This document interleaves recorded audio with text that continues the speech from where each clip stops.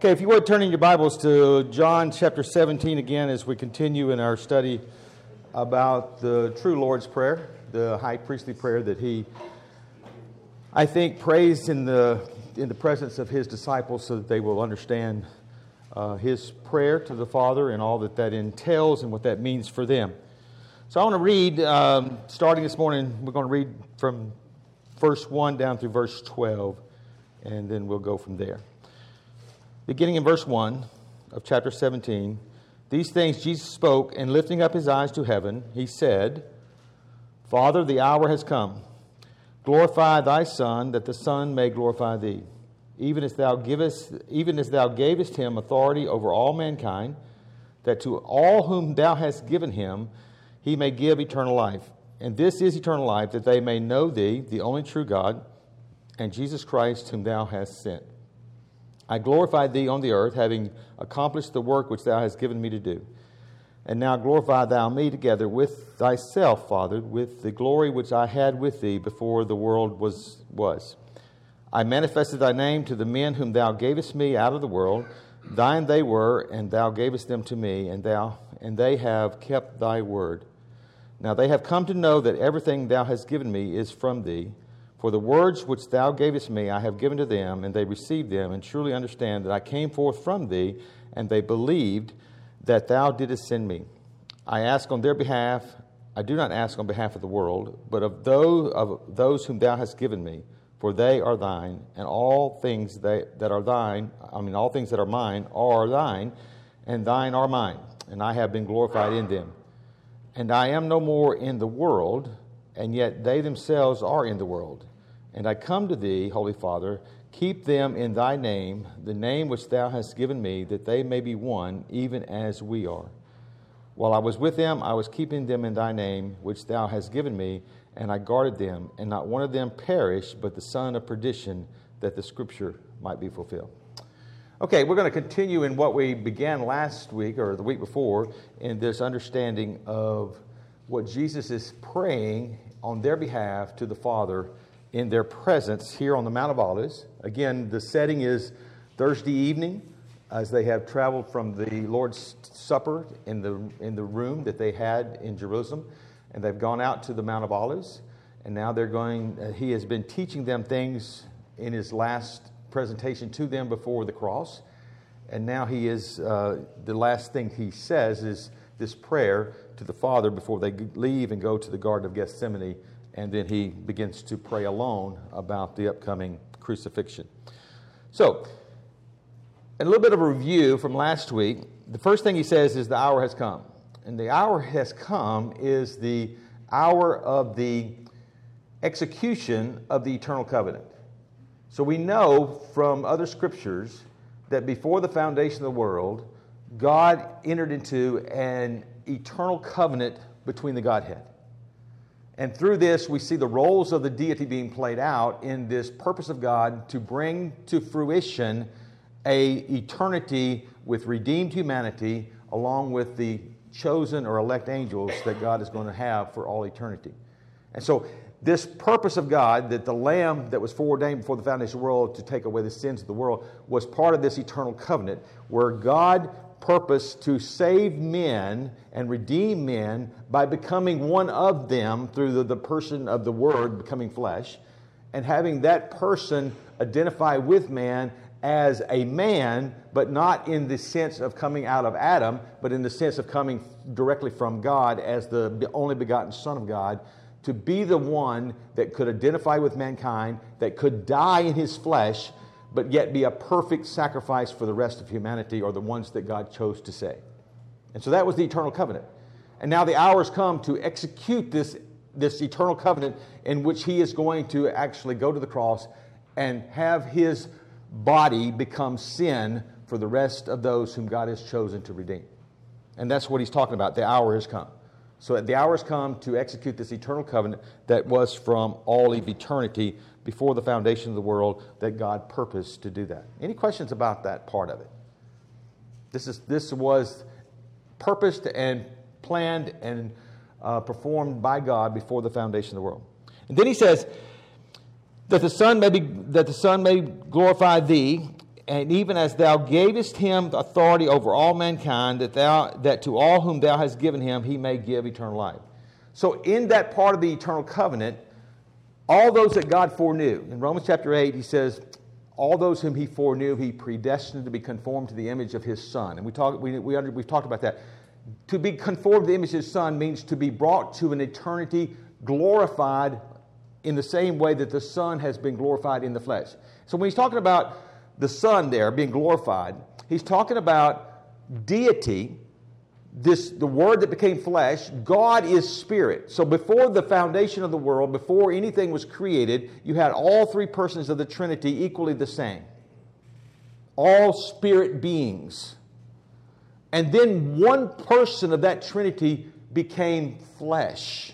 The Word became flesh. So at a moment, deity became visible, became manifested in a body, which would never happen before.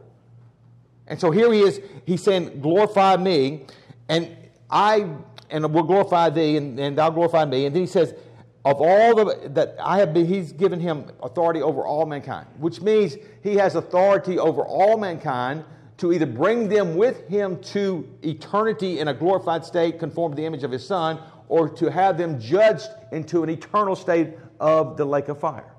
He has given all authority to him to judge all mankind. So all mankind is under the authority of Jesus Christ.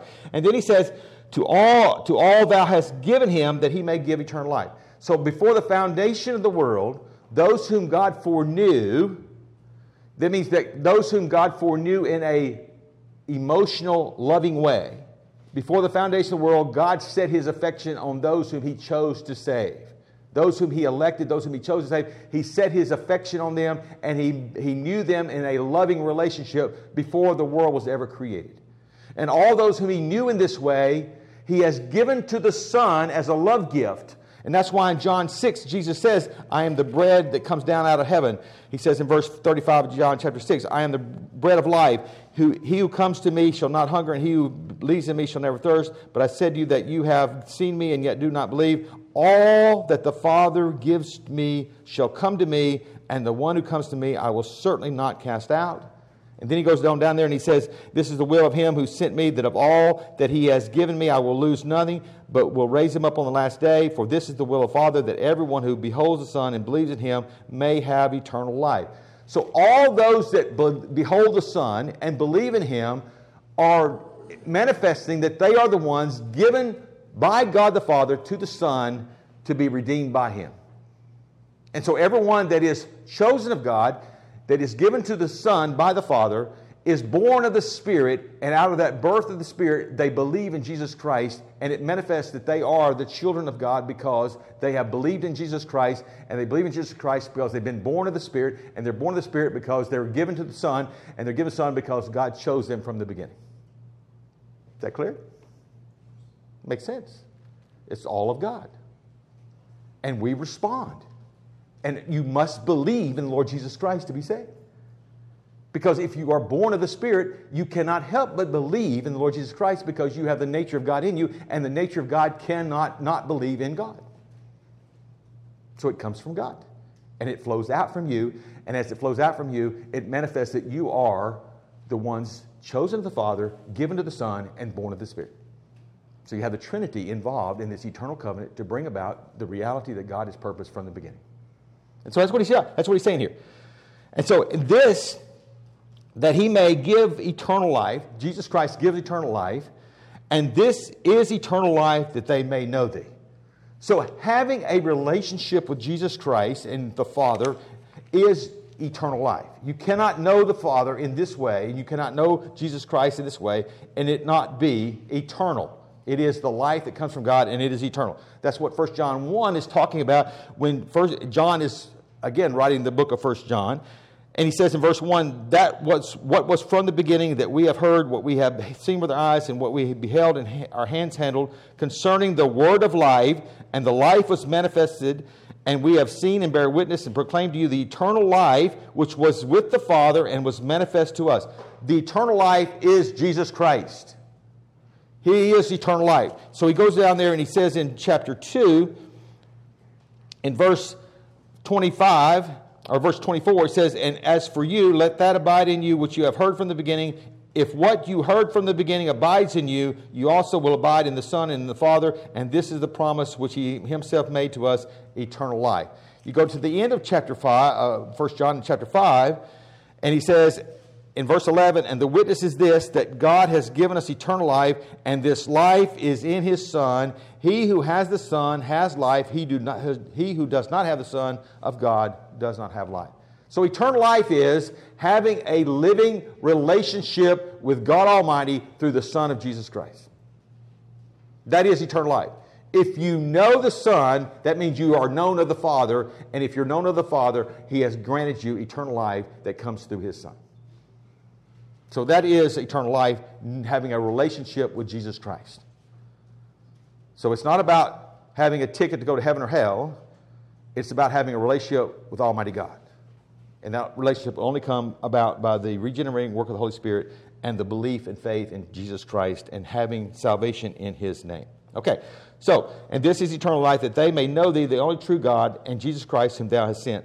I glorified thee on the earth, having accomplished the work which thou hast given me to do. And now glorify thou me together with thyself, Father, with the glory which I had with thee before the world was." So Jesus says, "I have glorified thee." In other words, I have represented you perfectly, and I have gone to the cross. I'm going to the cross. He's speaking of it like it's past tense. I have finished my work. I've gone to the cross to glorify you, in that I fulfilled everything that was purposed for me to fulfill perfectly as the perfect Lamb of God, never once sinning or causing anything to be contrary to the person and the essence and the revelation of God in every way. And now he says, "Glorify thou me, so that I can return to the Father." So in Philippians chapter 2, he talks about this humiliation, humbling of himself. So in Philippians chapter 2, Paul is writing to the Philippian church. He says, "Have this attitude," in verse 5, have this attitude in yourselves, which was also in Christ Jesus, who, although he existed in the form of God, did not regard equality with God a thing to be grasped, but emptied himself, taking the form of a bondservant, and being made in the likeness of men, being found in appearance as a man, he humbled himself by becoming obedient to the point of death, even death on a cross. Therefore also God highly exalted him and bestowed on him the name which is above every name, that at the name of Jesus every knee should bow, every knee should bow, of those who are in heaven and on earth and under the earth, and that every tongue should confess that Jesus Christ is Lord, to the glory of God the Father."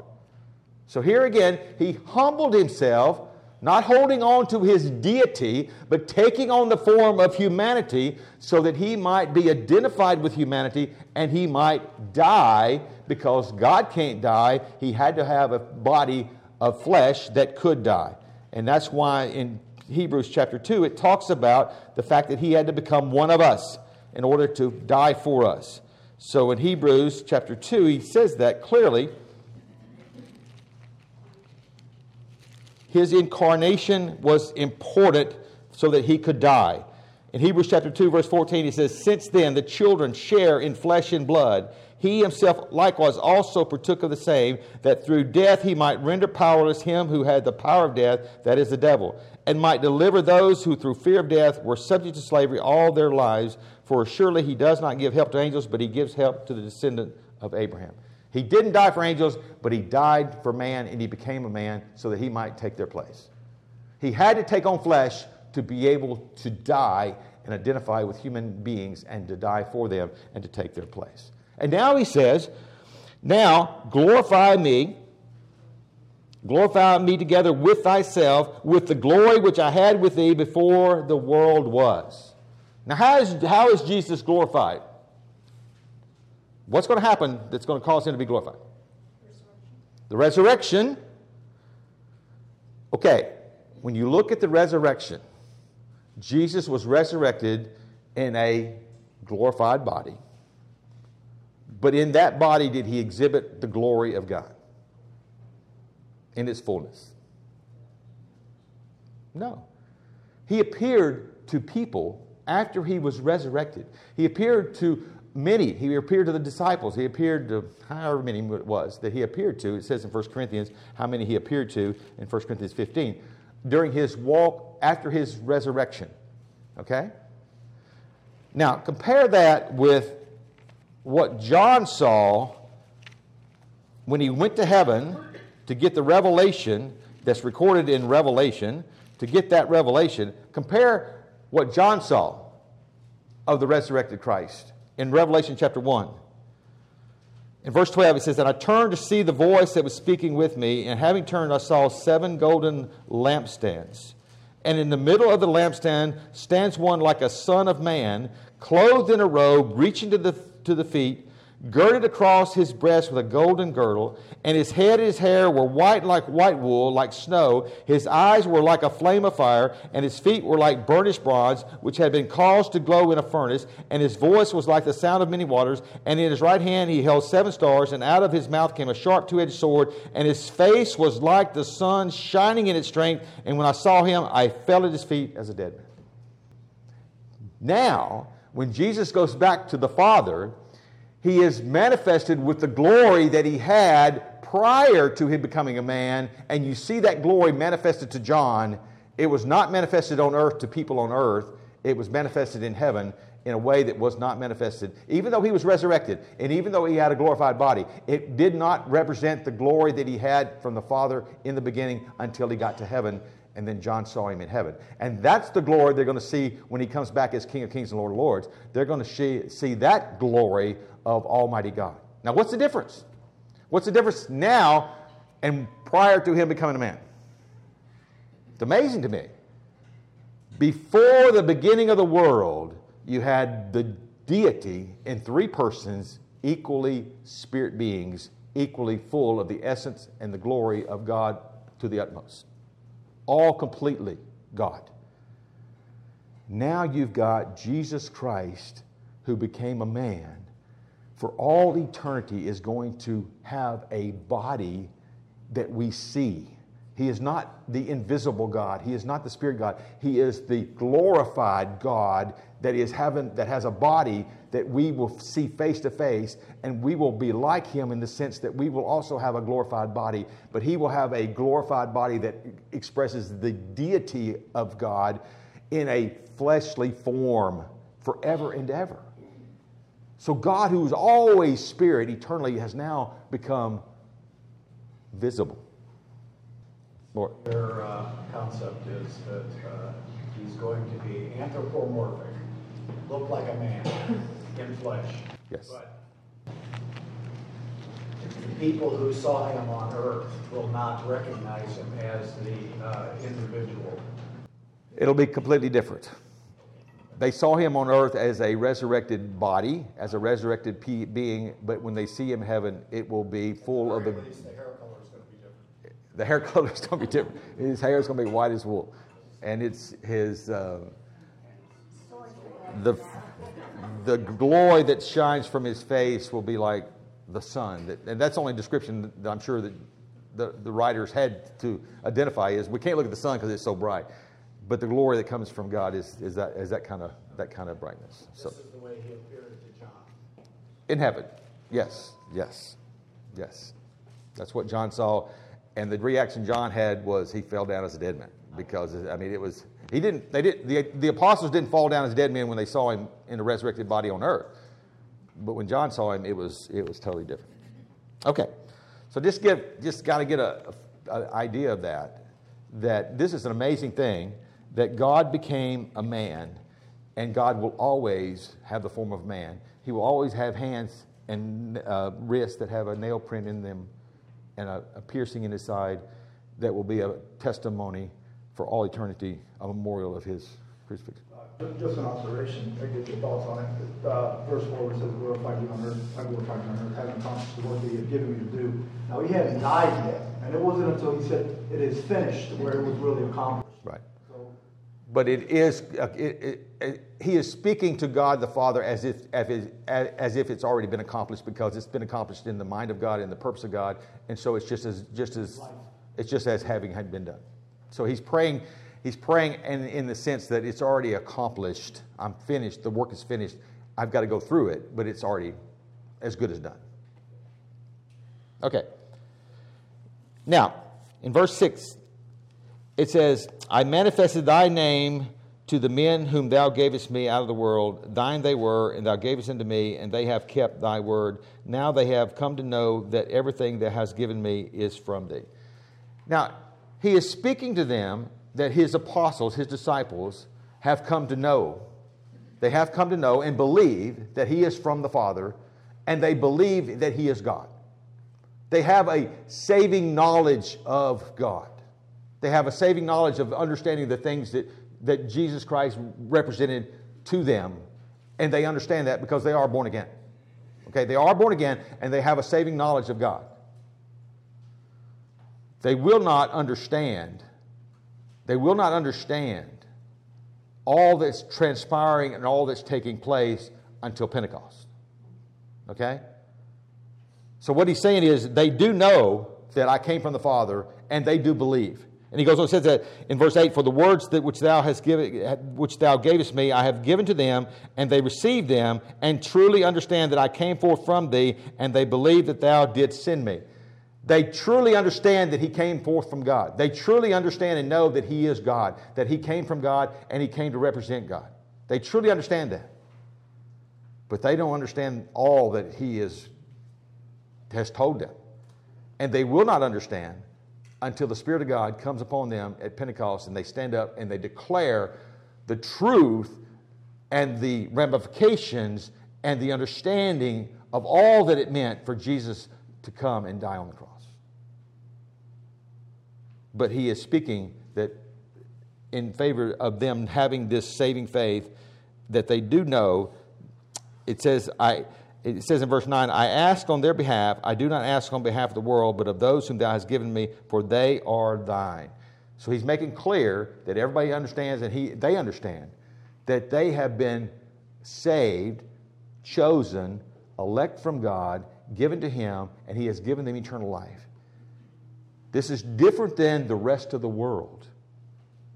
They are uniquely chosen of God and given to the Son, and the Son has given them eternal life, and they believe in the Father, and they believe in the Son, and this is not the same with the rest of the world. So those, his disciples, are a gift from the Father, and they have received eternal life, and he came for that purpose, but not for all. There is no universal salvation here. Jesus Christ did not die on the cross for everyone in the world. He died for those that God had purposed to save and that God had chosen. His death on the cross paid the penalty for those whom God was applying the penalty to. If God had applied the death of Christ to every person on earth, there would be unrighteousness with God to send anyone to hell, because the eternal Son had paid for everybody's sin, and therefore God would be an unjust God to send anyone to hell if Jesus had paid for their sins. So his death on the cross had unlimited power, but it was focused on those whom God had purposed to apply his death to. And so the payment for sin is only for those whom God had purposed to save, and he died for those whom the Father had given to him. And that's why you have to understand that the atonement on the cross is not limited in power, it's limited in, or it's particular. It's for individuals whom God has purposed it for. It's not for everyone. That makes sense. But he says, for the disciples it has been. And all things that are mine are thine, and thine are mine, and I have been glorified in them. And I am no more in the world. See, he's speaking like it's already happened. He's already been ascended. He's already out of the world. He's already accomplished everything. I am no longer here. So basically, he's praying for his disciples as if of how it's going to be when he is gone. So when he ascends into heaven, this is the way it is. I'm gone, and you're still here. That's what he said. I am no more in the world, and yet they themselves are in the world. Okay, so this is going to be the situation. They know you. They know the Father. They have eternal life. But I am going to the Father. I'm going to ascend into heaven. And you're going to still be here. And so then he is praying. He's praying now to the Father to benefit them, to benefit them. He says, yet they themselves are in the world. I come to thee, Holy Father, keep them in thy name, the name which thou hast given me, that they may be one, even as we are. Now, how are the disciples one? They become one person. So the same way that the disciples are one is the same way that the Trinity is one. You have three distinct persons of the Trinity that are all one because they are united in the same essence, united in the same realm. So these disciples are one in that they are united in a relationship with God. They're united in the love that comes out of that relationship with God. They're united in the same faith. They're united in the same righteousness. All of their unity is based in the person of Jesus Christ, the name of Jesus. So what does the name represent? It's not just the name of Jesus. When you pray in the name of Jesus, you're not praying and just adding His name on it to make it some kind of powerful prayer that goes through because it's attached to Him. No, you're praying in the being, in the person, in the essence of who He is. So the name that has been given to the Son is the name in which we have righteousness, is the character, is the person, is the righteousness, is the standing. When we are in Jesus, we have His character, we have His nature, we have His life. So when we're praying in the name of Jesus, or we're given the name of Jesus, we're given His being, His life, His eternal life is part of who we are now. So when we pray to the Father in the name of Jesus, we're coming not because of who we are in the flesh, but we're coming because who we are in Christ. We're coming to the Father in the person of Jesus Christ. So that's what it means when it says the name. It's not talking about Tom or Paul or any name. Is talking about the essence, the being, the life that flows from the character and the nature that is in you, who you really are. And because we are in Christ, we have the ability to go to the Father. And so he's praying to the Father to keep them in that same understanding of being in Christ. Keep them in every way tied to the relationship they have with God. So he's praying for them that they would be kept. Okay? While I was with them, I was keeping them in thy name, which thou hast given me, and I guarded them, and not one of them perished, but the son of perdition, that the scripture might be fulfilled. So here you have the example. You have the fact that when Jesus was with his disciples, and they had been given life through the Spirit of God, being born of God, and they were given life, they were protected and cared for and kept by the person of Jesus Christ while he was on the earth with them. Now he's going to the Father, and they're going to be granted the Holy Spirit to come upon them, and the Father is going to give them protection, and it is eternal security. It is not protection to not die physically. It is protection that they have, through faith, eternal security, the perseverance of the saints, the preservation of the saints. It is God who is going to accomplish their eternal life existing in heaven with him forever and ever and bring it to a reality. Just like when we hope, we have hope. It's not like we hope it happens. It is an assured thing that's happening. We are just waiting for the reality of that hope, that presence with God. And so we're kept through faith eternally. There's nothing that can change that. There's nothing that can take away that. There's nothing that can destroy the life that we have in Christ. You have eternal security because of God's keeping you, and he keeps you through your faith that's been granted to you by the regenerating work of the Holy Spirit. And so it is God who keeps us to where we cannot lose eternal life. It is impossible.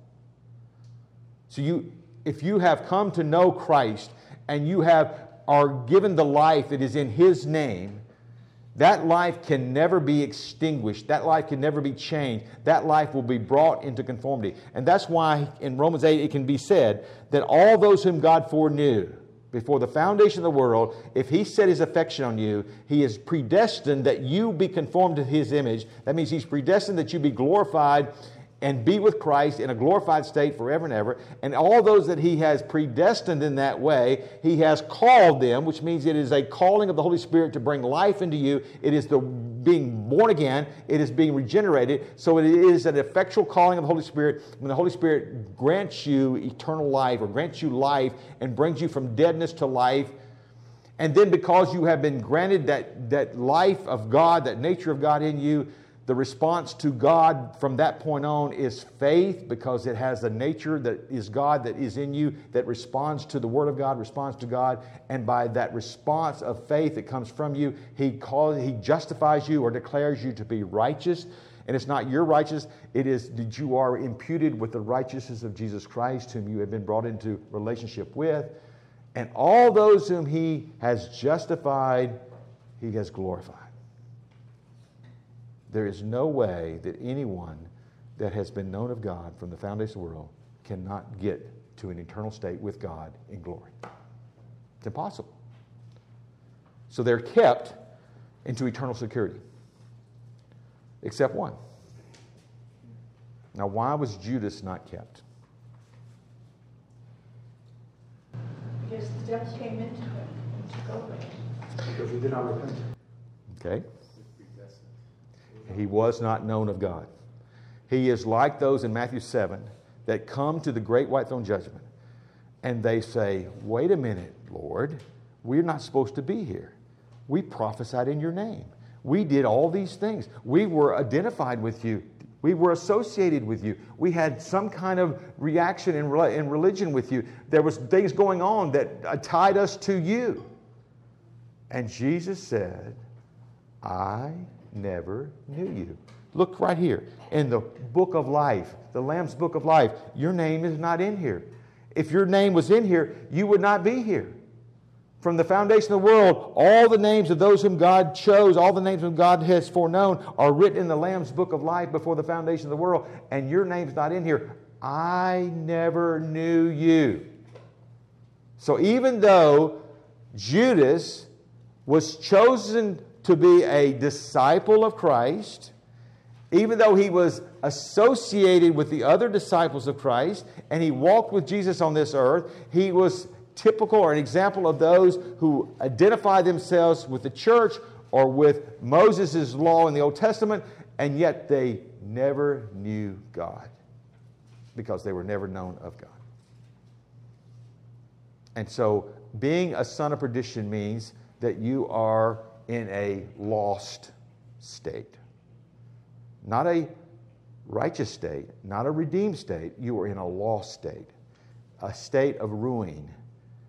And so perdition is that place of ruin. It is a place of destruction. Not that it's annihilation. It's a place that is absent from God. And so it eventually will be the lake of fire that they will be in, that is created for the devil and his fallen angels and all those who are not chosen of God, that will not be chosen to eternity with God, are children of perdition. Now they have vastly different experiences on this life. You have people that are very moral, very good, very trying to do good things all of their life, and you have people that are very evil. But they're all sons of perdition. Remember the narrow road and the broad road? Go back to Matthew 7 and just look at that narrow road versus the broad road. You enter the broad road by physical identification with Adam. Everyone that is entered into the human race is on the broad road. And the broad road leads where?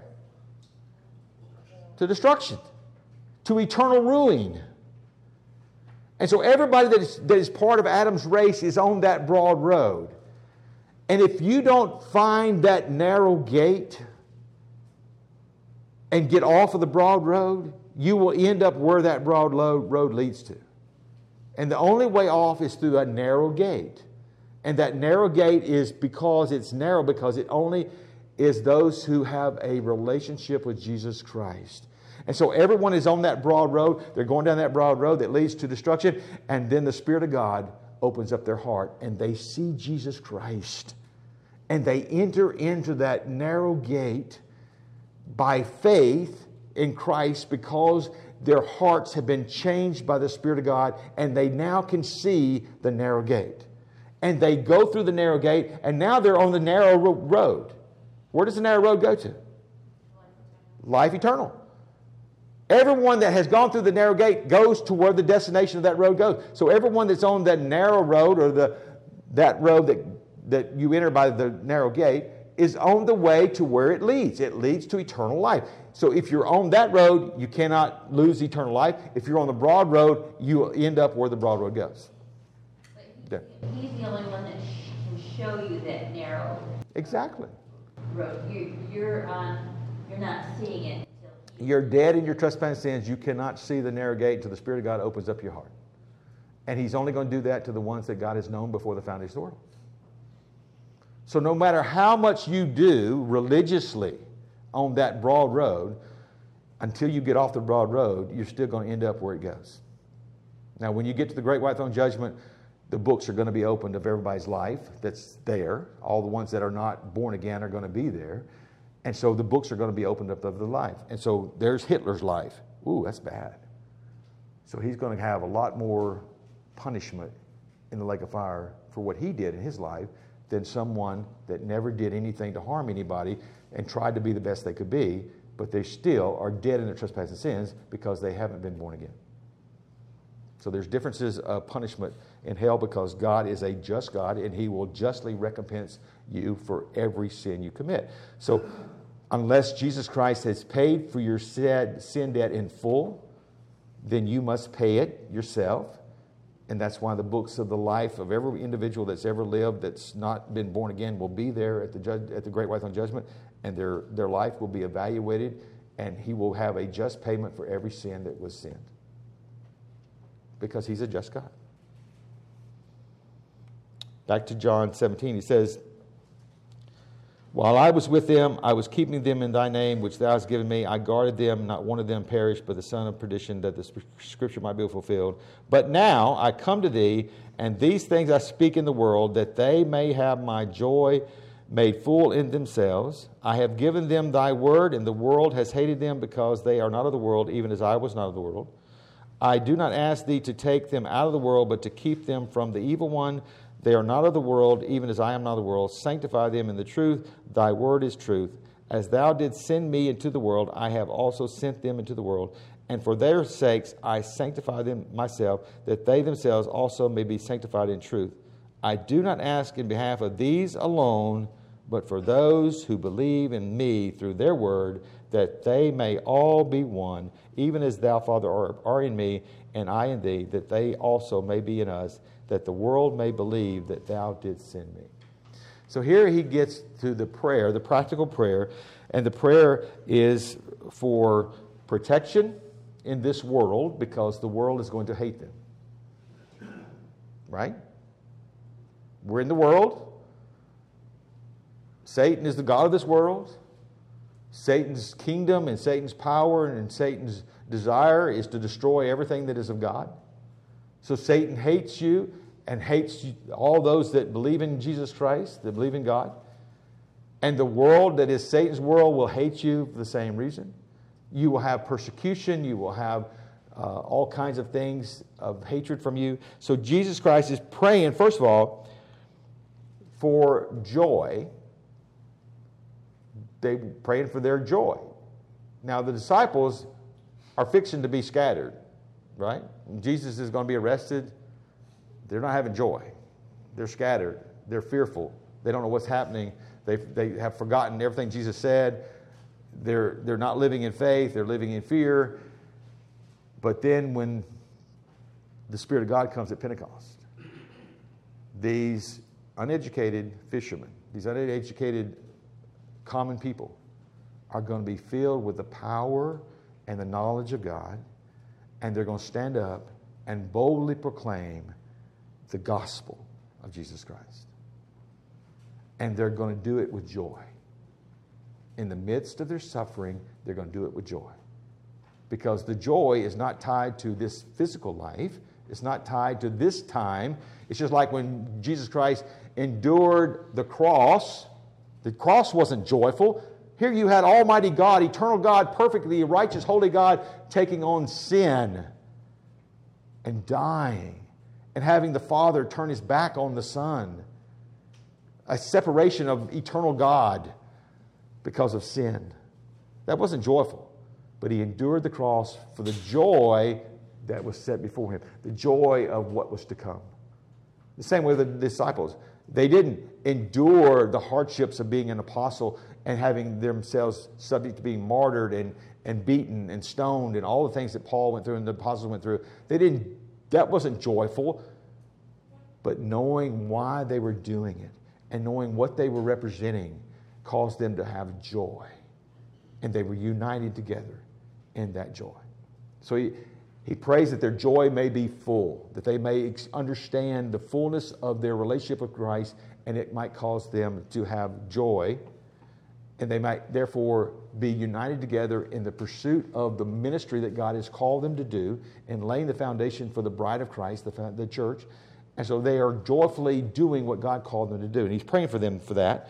And then he prays for them that they would be able to resist the persecution and the temptation that comes from the evil one. So they need to have power. And that's what he told them when he was going to be ascending into heaven. He said, wait in Jerusalem until what was promised of you, the indwelling of the Holy Spirit, would come upon you, so that you may have power to be my witnesses. So they had to have power to overcome, power to withstand the temptation, power to be able to live without sin and be able to give a clear testimony of Jesus Christ. And so he is praying that they would have the power to overcome sin and not succumb to Satan's temptations. Satan is a mighty deceiver, and he has great power to come against you. All his fiery darts. And Paul told him in Ephesians, stand firm, because Satan's going to try you. Satan's going to tempt you. Satan's going to test you. Stand firm in the Word of God. And that's what he's praying, that these would stand firm in and be kept from the temptations and the ruses and the deceptions of the evil one. Sanctify them in the truth. Thy word is truth. And what does that mean? To be sanctified in the truth. Preserved. Set apart, preserved, be completed, or be completely filled with the truth. So when Paul says faith comes by hearing and hearing by the Word of God, the Word of God is truth, and the Spirit of God takes the Word of God, which is truth, and He makes it part of who you are. In other words, be not conformed to this world, but be ye transformed in your minds, thinking clearly, thinking rightly, thinking on the truth. And the more of the truth becomes a part of who you are, the more grounded you are, the more set apart you are, the more sanctified you are, because the Word of God, the truth of God, has become who you are. And the more you immerse yourselves in the Word of God and let the Spirit of God take that Word of God and implant it deep into your soul, so that your responses, your actions, your thoughts, your mind is all consuming with the Word of God, and therefore reflecting on the Word of God. And as you do that, you repent of any sinful thoughts, and the Spirit of God controls you or fills you, and you have a prayer without ceasing attitude, to where you're walking with God daily all the time, praying without ceasing, but the Spirit of God is guiding you and leading you and controlling you and teaching you and putting these words to reality as you live out the truth of who you are in Christ Jesus. So Jesus is praying to His disciples that they would be sanctified in truth, that the Spirit of God would take the truth of the Word of God and so apply it to their hearts and lives, that they would be completely set apart as God's witnesses, as God's messengers, as God's church, His bride, filled with the Spirit of God, so that they will know how to live out the reality of Christ in me. And it's no longer, Paul said, it's no longer I live, but Christ in me.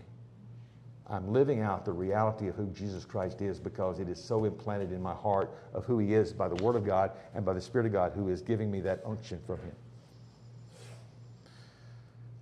We fall so short. We fall so short because we do not apply this prayer that Jesus prayed for His disciples. And then He says, I do not ask in behalf of these alone, but for those also who believe in me through their word.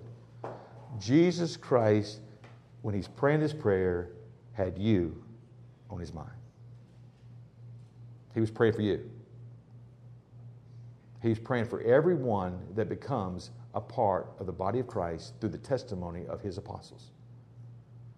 Just like he prayed for them specifically, he's praying for each and every one of you specifically by name. Because the Father has given you to him. Just like he gave the apostles to him, he has given you to him. And therefore he was praying for you at the same time he's praying for them. You haven't been born yet. You haven't been born again yet. But he knows you from before the beginning of the world, and he's praying for you that you would be sanctified in the truth, that you would be kept from the evil one, and that you would have your joy filled in the way that you live out your life for the glory of God. It's real. It's personal. It's to us. This is not some Christian religion that we go back and just, that was for the apostles. No, he was praying for you. Right before he goes to the cross. It's like you were sitting there with the disciples on the Mount of Olives, and Jesus Christ is lifting up his eyes to heaven, his heart to heaven, and he's praying to the Father, and he's praying for you, and your name is included in his prayer, even though you haven't been born yet. So the very same things he's praying for the apostles, he's praying for you. And he says that they all may be one.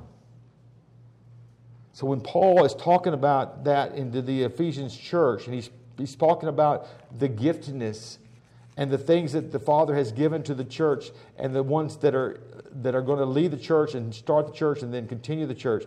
And he says there in chapter 4, he says in verse 1, he says, I therefore, the prisoner of the Lord, entreat you to walk in a manner worthy of the calling for with which you have been called, with all humility and gentleness and patience, showing forbearance to one another in love, being diligent to preserve the unity of the Spirit in the bond of peace. That we may all be one in the knowledge of God, in the love of God, in the purpose of God, in the fulfillment of his calling us out to be a part of the body of Christ. There's one body. We're all one. And he has gifted each of us to be for the benefit of the entire body, so that when we come together, there is a fullness of God in us through the giftedness of the Holy Spirit. And he goes on and he explains that. He said in verse 11, he gave some as apostles and some as prophets. So he started out the church and laying the foundation by these apostles and prophets to write the finished Word of God, to complete the New Testament writings, so that we would have the Word of God to read and to study and to draw from, and the Spirit of God would take that and make it real in our lives. And then as pastors and teachers to continue to teach this Word for the equipping of the saints, for the work of service, to the building up of the body of Christ, until we all attain to the unity of the faith and of the knowledge of the Son of God, to a mature man, to the measure of the stature which belongs to the fullness of Christ.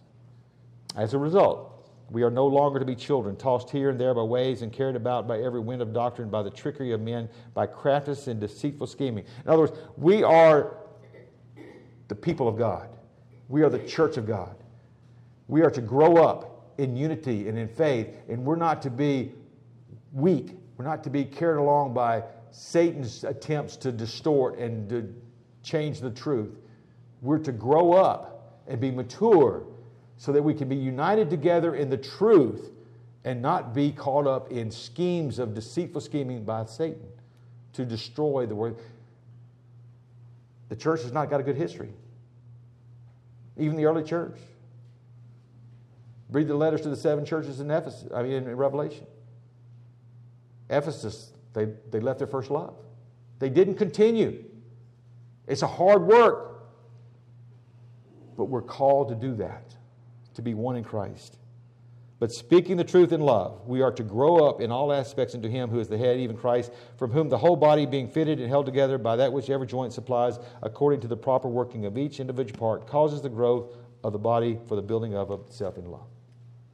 There is a purpose behind everything that Jesus did when he called his apostles, his disciples to become apostles, to start the foundation of the church, so the church might represent him on earth as his body and live out the reality of the name of Jesus Christ, the character, the essence, the power, the person of who we are in Christ. So that the world may believe that thou didst send me.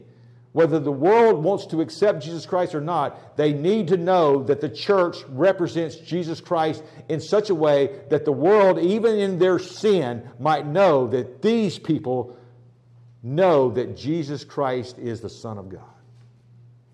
And the way they live demonstrates that they know that, and the world does not want to hear it. They don't want to see it, because they know that if this is demonstrated, that they are under the judgment of God because they have refused to believe in the Son of God.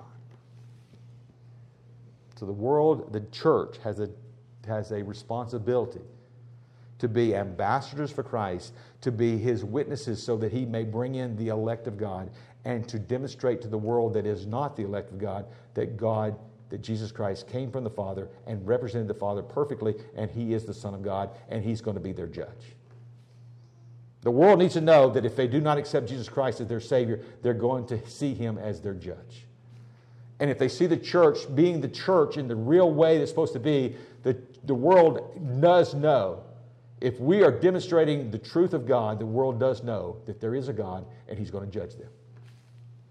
Make no mistake about it. That's why they hate Christians that are not hypocrites, because it demonstrates to them that everything that Jesus said was true, and everything the church is representing him to be is true, and they don't want to hear it.